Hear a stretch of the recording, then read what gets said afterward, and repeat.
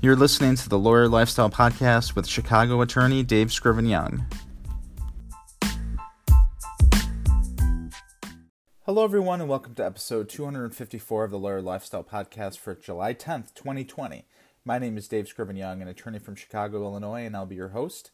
This podcast takes you on a daily journey to discover key principles in the areas of marketing, sales, and leadership for attorneys.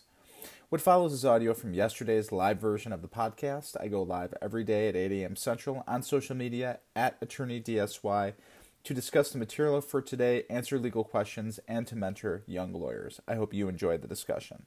Today we're going to be talking about Twitter 201 business development strategies, and this comes from Gary Vaynerchuk's Crushing It book.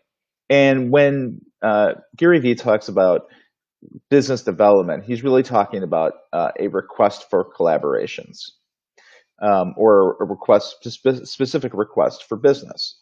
So as we go about thinking about, what platform is best for our personal brand, the question is, why is Twitter better than others for business development, and why is it not as good as others? Because just remember, everyone has their own strengths and weaknesses in either being a presenter or being on video or the written word.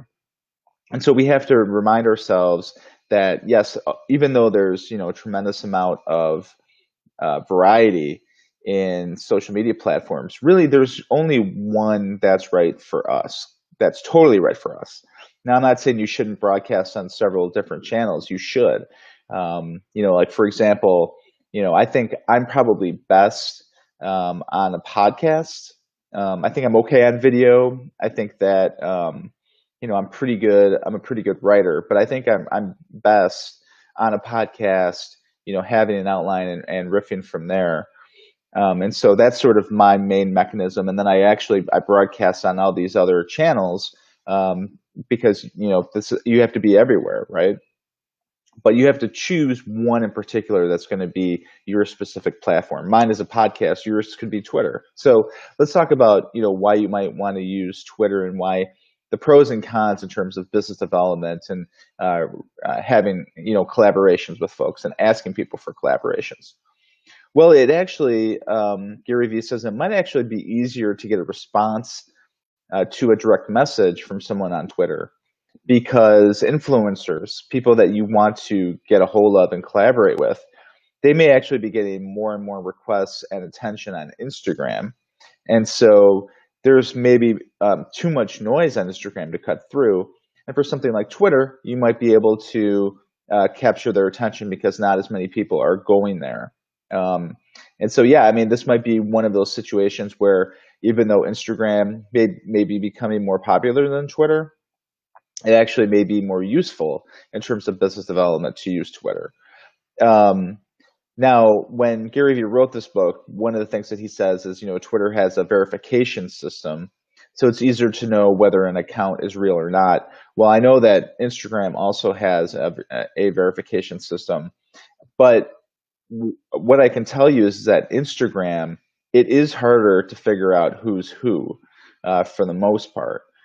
There's a lot of fan accounts, a lot of cloning fake accounts on Instagram, I found, because a lot of what I do is when I interview people on my legal power player segment for the Lawyer Lifestyle Podcast, or I have guests on for my Lawyers Emotional Intelligence Book Club.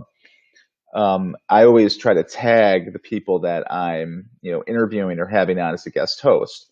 Well, sometimes it's difficult to figure out who, what account is actually for this person on Instagram, where on Twitter, it's a little bit easier. And I'm not sure why that is.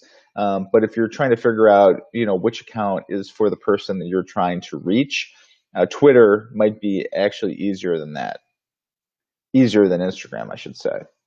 Number 3 is the retweet feature on Twitter gives you the ability to have instant awareness, and it can become viral. So one of the things that Instagram does not have, and I don't claim to be an expert on social media at all, but I know I use it quite a bit. And so, if you're watching in the comments or if you have, if I say something wrong about this, please send me an email, send me a social media post, message me, let me know, if I'm wrong about this. But although I think there is a way to quote unquote repost on Instagram, it's not a function that's available when you're actually on the app. I think there's a way to do it. And, of course, you could probably take a screenshot of the post that you want to retweet or repost, I should say, and then post it yourself on Instagram. There's no just one button solution as far as I'm aware on Instagram.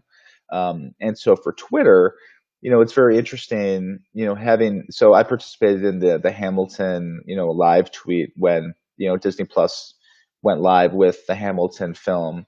And it was really interesting sort of watching the dynamics and, watching Manuel Miranda talk about the show. But it was also interesting seeing what he was retweeting in terms of what people were saying, and that gave those people that he retweeted, instant virality, right? So instantly, people who were just commenting on the show were now getting all of these people who were looking at their accounts probably because they had something interesting to say about Hamilton, and the star, director, and writer of Hamilton, of the Broadway show and of the film, gave that person a huge platform, right? And so that is something that I don't think is available on Instagram, but certainly is something that people use on Twitter every day. So that's an instant way to have more people looking at you, is when at least someone, influencer, somebody famous retweets one of your posts. But that could happen all the time. It doesn't have to be someone. It doesn't have to be a celebrity. It can be just anyone who is expanding your reach by retweeting. Number 4 is, it's acceptable to post many more times on on Twitter, excuse me, than Instagram, right? Where on Instagram, people don't want to see, 20 pictures a day, and that's typically not the way that works. Although you could, of course, use Instagram Story to do that. And that's actually a function that Twitter doesn't have, but it's because Twitter allows you, and it's more acceptable to tweet, 20 times at least, per day. And Gary Vee talks about in his book Crushing It, that he, maybe only posts, a couple of pictures on Instagram, but it, has, maybe 100 or 200 posts on Twitter per day. That probably includes replies as well, right? And so you have more of an opportunity to reach more people. You have more of an opportunity to spread your message as well by using Twitter. And then the 5th one is you can get noticed with comments, and talking more on the platform is better. So in other words, as I think we talked about yesterday, it's very acceptable to jump into a conversation with people on Twitter, and it is a true conversation, I think. Where in the comments or just replying to a tweet, where on Instagram, it is more like you're commenting on a photo, and it's not necessarily a real conversation. I mean, yeah, of course, you can have a conversation on Instagram where, you comment on a photo, then then the person replies back, and then you reply to that comment. But it's a little more awkward, I think, than a Twitter conversation, right?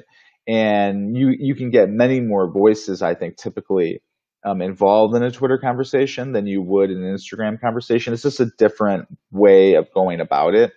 And so you probably have a better chance of getting your comment noticed. And by the way, your comment, or your reply, I should say, can get retweeted as well. And people do that. People like and comment on people who tweet. And so it is a real conversation, and that's the way, and that is a very acceptable way to communicate on Twitter.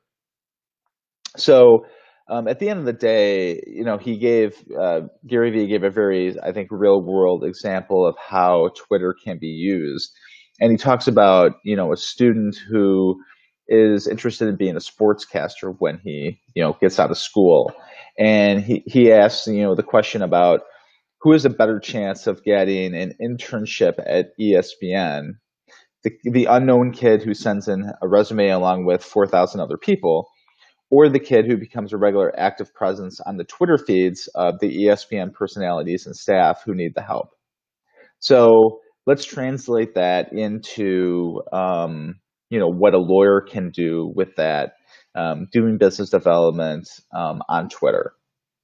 So, of course, if you have an asset in terms of your personal brand, so if you have a podcast like I do, or a video show that you bring guests on, the best way I found is, well, I'll be completely honest with you. The best way that I found is email. I actually don't do a lot of, social media, business development, at least for my show. I will go on and search people up before I contact them, just to see, what they're talking about on Twitter and different platforms.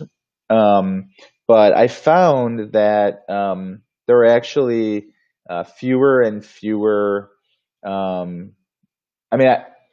guess I wanted to say that you're few and fewer people who are on Twitter as lawyers, and that may be true, maybe not be true.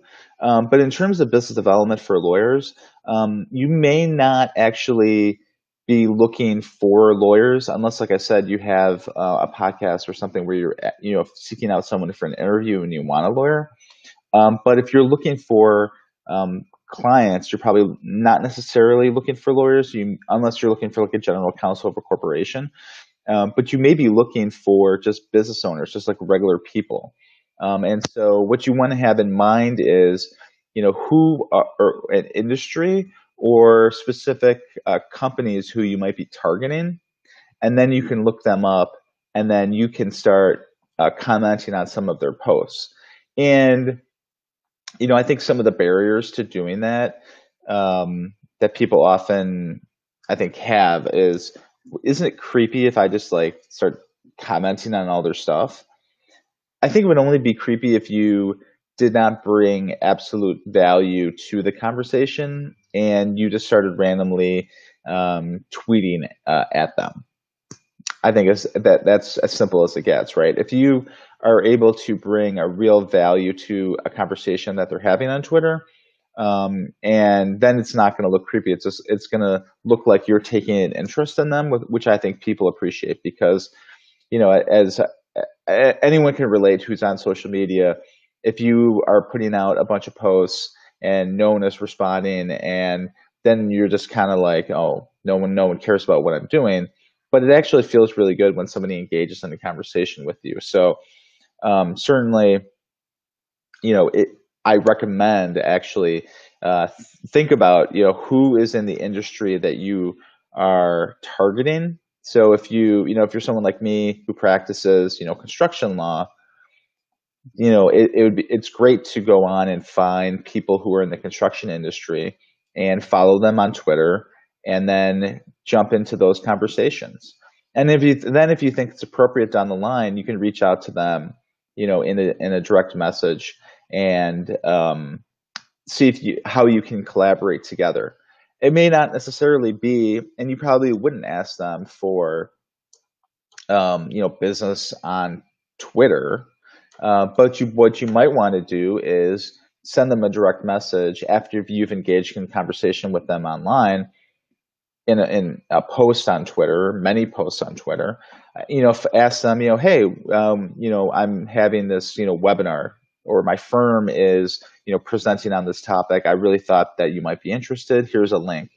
That's an easy way to have a more direct conversation with somebody without directly selling at them online. Because again, I think people hate when, they open their direct messages and people are just selling. But if you are able to find a way to, either add them to a newsletter list, or add them or invite them to a webinar or a coaching call or something that your firm is doing for that specific industry, I think that's a great way to go about it. Another one of my practice areas is environmental. And for many years, I followed specific companies and specific influencers within like the manufacturing industry, for example. And so finding the right people to follow takes time. Engaging in these conversations take time. But if you put in the time, you have the time to put into it, and you bring value to a conversation, then that opens the door to these business development strategies and opportunities that Gary Vee is talking about, to collaborate, to invite people to events or webinars. So they've developed an interest in you during this conversation because you brought value to them. And then now you want to bring even more value to them by inviting them to an event or a webinar or the like. So that is, I think, a great way to use Twitter to develop business. And what I'd like you to think about for your daily action item is to think about who is your what is the client industry or specific clients that you think that you might want to go after in terms of business development targets, and then search them up online, search them up on Twitter. I mean, it's so easy to go on Twitter and to go in that search bar and search for either the name of the company, or if you know, like the business owner or the general counsel or somebody whoever would be the person that would be hiring you, or someone who would be tangentially related to that person in the business chain who could have influence in the hiring decision. It's a great way to search for them, follow them, and then look at whatever conversations that they're having, just as an initial step, because that'll help you to determine, number one, whether your potential clients are even on Twitter, because they may or may not be, right? Because I think there are certain types of people who may be more active on social media, like ESPN personalities. They certainly would be on Twitter, right? Because they're trying to expand their reach beyond their normal telecast or the like. But other lawyers and business people may not be on Twitter, but they might be. So you want to check whether your industry is very active on social media, but especially in this instance, Twitter. So I hope that helps everyone think about how to use Twitter for business development. Again, it takes a long time to do, and so that's why I think a lot of people don't necessarily use Twitter a lot for social media, especially for us lawyers. But it is definitely a way for a lot of people to bring value to others in a conversation, and then reach out to them in a very non-creepy way, in order to do some real business and to start that relationship. Thank you so much for listening in. If you weren't able to join the live version of the program, that's okay, because there's plenty of ways to join the discussion. You can leave me a voicemail by going to anchor.fm/attorneydSy and hitting that message button. You can leave me a comment for me to play on the show, or a question for me to answer. You could also leave me a comment or question on social media. I'm on Twitter, Instagram, and Facebook at AttorneyDSY. I'm also on LinkedIn on my personal profile, so let me know if you have any comments about this episode. Tell me what you think about this podcast, or give me a topic you would like to hear about. This podcast is on all the major podcast distribution platforms, so please be sure to subscribe and rate and review. I also want to invite you to the next session of the Lawyers Emotional Intelligence Book Club. We're continuing on with Dr. Chatterjee's book, The Stress Solution. The next session will be Wednesday, July 15th at 7 p.m. Central. You can find out more at facebook.com/lawyerseq. Have a great day or night, and remember to fight for the lifestyle that you want and become the rainmaker that you need to be.